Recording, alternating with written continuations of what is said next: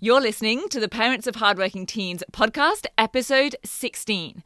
And if your teen is using past papers to help them ever prep for or revise for exams, then listen in because I'm sharing some other ways your teen can make more strategic use of those exam board past papers or practice questions than just doing the questions. I'm Katie Jones, and with over 15 years in education as an award-winning high school teacher, international external examiner, and as a study coach, I've helped thousands of students skyrocket their results and confidence. And this podcast is where I share all my insights, tactics, and tips with you, the parent, so you can help your hardworking teen get happy, smart, and successful in their study, and have you both enjoy the journey along the way. This is the Parents of Hardworking Teens podcast. Hello, VIPs. How are you doing? I hope you're ready to talk exam prep today. You know that exams are one of my favorite topics, and today I'm particularly fired up because I'm actually going to be sharing with you some of the content that I've delivered in Next Level Coaching this month. So Next Level is my monthly coaching program for 10WGT grads, and every month we have a different monthly challenge. Now, this is not some sort of extra homework challenge or tasks that have to be completed and submitted. This is the way that I like to keep a fresh approach to things and a fresh focus each month, and how we keep moving students forwards and upwards. Sometimes it might be a workshop, or it's a quiz, or even like back in June, we did a whole 4-week essays bootcamp. So these challenges accompany all of the personal coaching that we do on the live group calls, and they build upon everything students have covered in the 10WGT. And this month, I delivered our challenge as a Decide and Action seminar. So not just a seminar, a decide and then action seminar, where each student has to decide with my input and feedback on their personal situation which of the better ways that I shared to use past papers is indeed the best for them and their subjects. Now, of course, I can't work through the personalized and action elements here on the podcast, but I can share with you what some of those better ways to use past papers are, in the hopes that you gain a little bit more insight into this whole world of past papers, and maybe even pass 1 or 2 tips onto your teen so that they can start to see some of these benefits in their exam prep as well. Because the traditional ways that most students are using past papers are this. So first of all, it might just be looking through them, getting a feel for the layout, how all of the external exams look and feel. And this is perfectly good. It's definitely an important thing to do, to be across and feel familiar with how everything is formatted.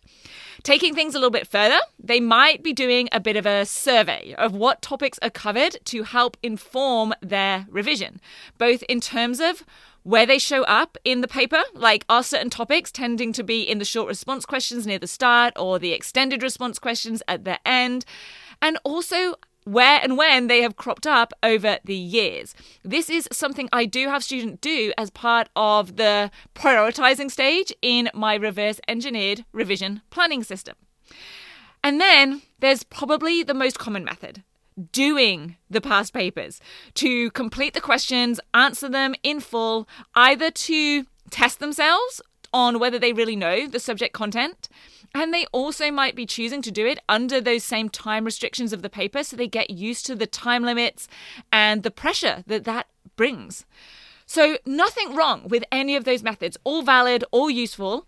But like most things in life, there are pros and cons to each of these methods. So, for example, if we are using the past papers to survey the topics being tested to help decide what we're going to revise, that can be helpful to inform that revision, but it doesn't develop actual exam technique.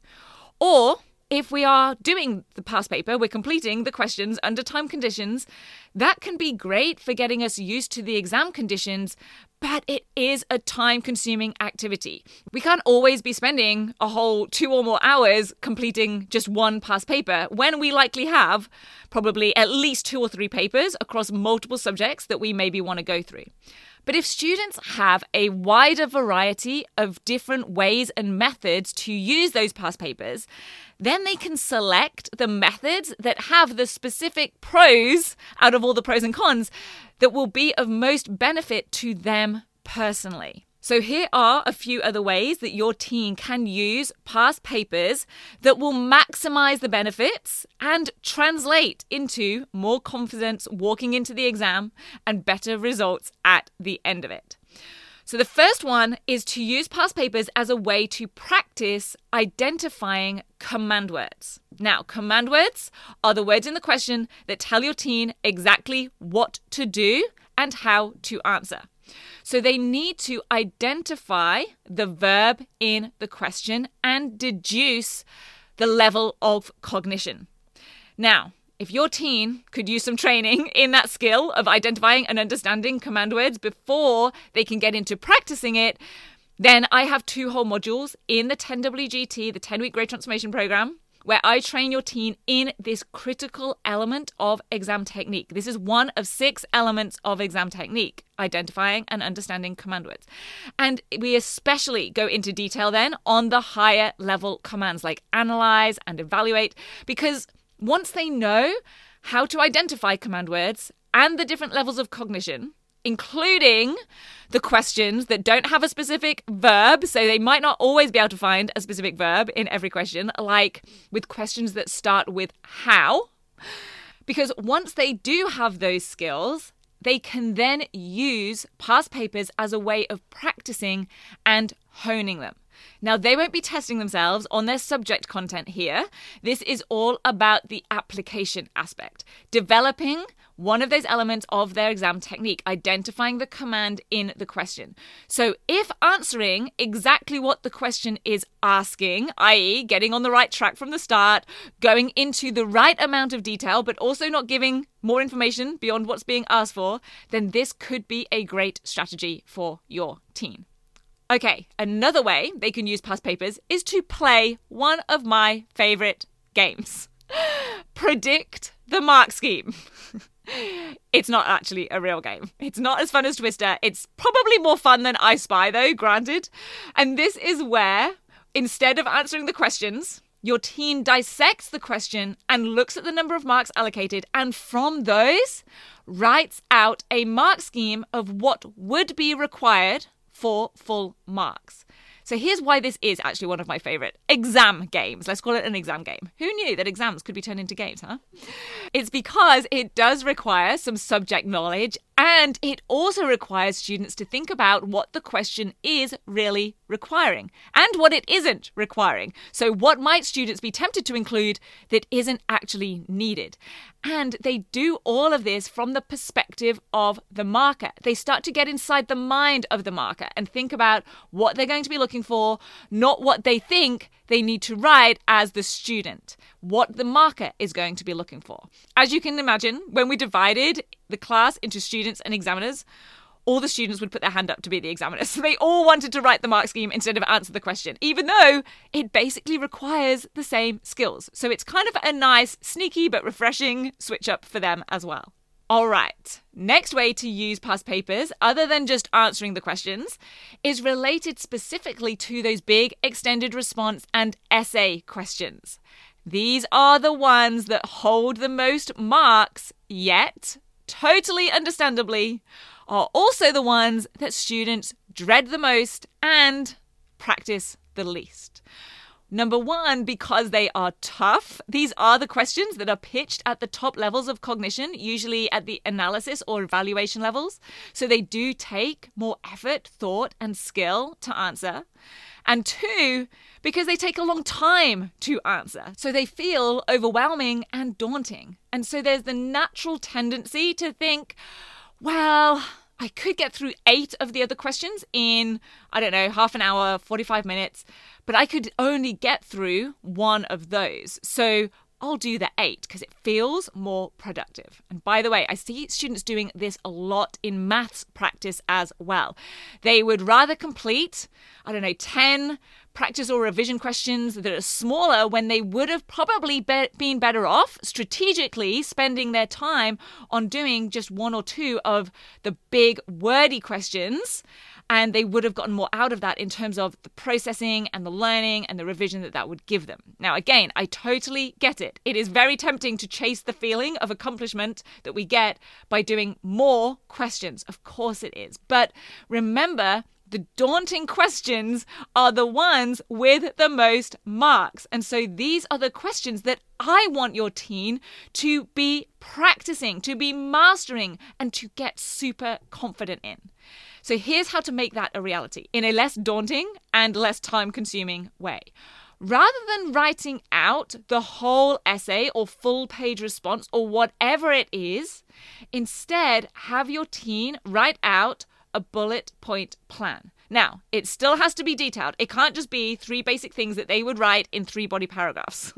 Here's what I recommend they actually include. For an essay, it would be the thesis statement, their 3 or 4 body paragraph points, and the exact evidence they would use in those body paragraphs. So it would probably all up be, maybe 8 to 10 bullet points. This means that they'll get the practice of dissecting the question, quickly coming up with a plan in response. And I will say this is extra important because I always want your teen to plan every extended response and essay that they write. They should never just start writing and be figuring it out as they go. So it's a really good drill for that as well. And as you can imagine, they can probably get through 4 or 5 question dissections and plans in the time it would take them to write a full essay. So they're going to get a wider range of practice. But again, consider what your teen needs most. If they need practice in actually writing a flowing and well-written full response under time pressure, then go for it. Have them do a full response to practice with. But if it's breaking down the question, coming up with what to write and how to structure it and what evidence to include, and planning that all out before they write, not just winging it, then this is a super effective way to do it. Okay. The last one I'm going to share with you is a little bit more involved, but if your teen tries any of those others and gets on well, then this could be a great way to have them take things a little bit further. This is taken from one of the activities that I love to run with students. It's the most marks, least words challenge. And for this, your teen will also need the mark scheme for the past paper that they're using, and they use the question along with the marking criteria to construct a model response. So an answer that would get full marks, and they've looked at the mark scheme, so it's not like they're testing themselves, they know what it needs to include, but they also do it in the most succinct way. So this really makes students think about what's required, at what level, and what isn't. And it helps them revise because they can kind of do this open book. It's more about getting them writing with more clarity and more directly in exams, which is often not what they're used to doing in class or homework or in their research or assignments. So this is an excellent activity for students who run out of time in exams. In fact, I want to share with you one of my favorite ever emails that I got from a parent, Selena. Her son, Campbell, completed the 10WGT, I think, at the start of his year 12, and then he joined Next Level Coaching for the rest of his year 12. So this email is now about 9 or 10 months old now, but it still ranks as one of my favorites ever. And Selena did give me permission back then to share this, and the whole thing is actually just so good that I'm going to read it all. It's not long, but I'm going to tell you the part that does make it one of my favorites when I get to that part. So Selena said, Campbell received some great news today. He has been given early entry into engineering at UTS, and this was his preferred university and course, so he is super excited. I would like to take this opportunity to thank you for this program. It has helped Campbell fine-tune his written skills, allowing him to improve his marks and become more confident when sitting exams and assignments. If only he'd had this information earlier. By the way, that's one of the most common comments I get from parents is, I wish we'd had this information earlier. But here's the part I love the most, even more than that early uni entry and even more than the confidence part. She said, last week, he was completing a short answer response in a last-minute online group tutoring lesson. His peers all wrote around 4 to 6 sentences to complete the task. Here it comes. Campbell wrote 2 sentences and received the best mark. She said, "This is thanks to you. Again, thank you. Kind regards, Selena."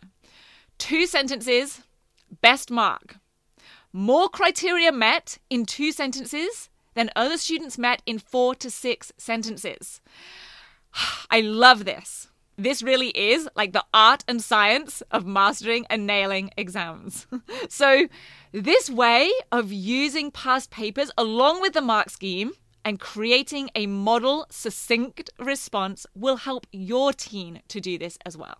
Okay, so those are 4 that I selected out of some alternative and better ways for your teen to use past papers when they are preparing for exams, either in revising or in testing themselves on their subject knowledge, or maybe in practicing and honing their exam technique. And many of these methods mean that your teen could cover a whole paper, likely multiple papers, much faster than if they were actually trying to answer all of the questions, but getting the benefits beyond just testing their knowledge. Not that doing past papers and answering the questions isn't a good way to use them. It just depends on what your teen wants to practice or test themselves on. Is it their subject knowledge or is it any of the elements of exam technique? Sometimes, remember, it is not necessarily their subject knowledge that is holding them back. Plus, that these are generally much shorter or quicker ways for your teen to do their exam prep or practice their past papers might also make it a little bit more appealing to them. So, potential little bonus there.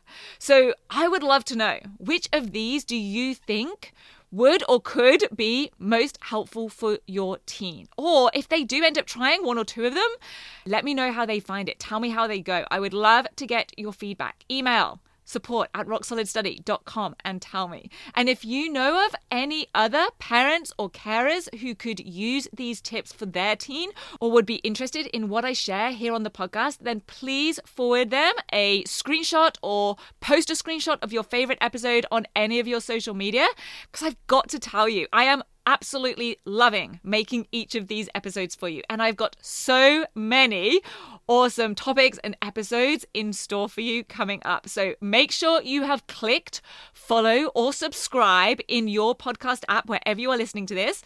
And I will see you back here for another episode of the Parents of Hardworking Teens podcast next week. Have a brilliant week and bye for now.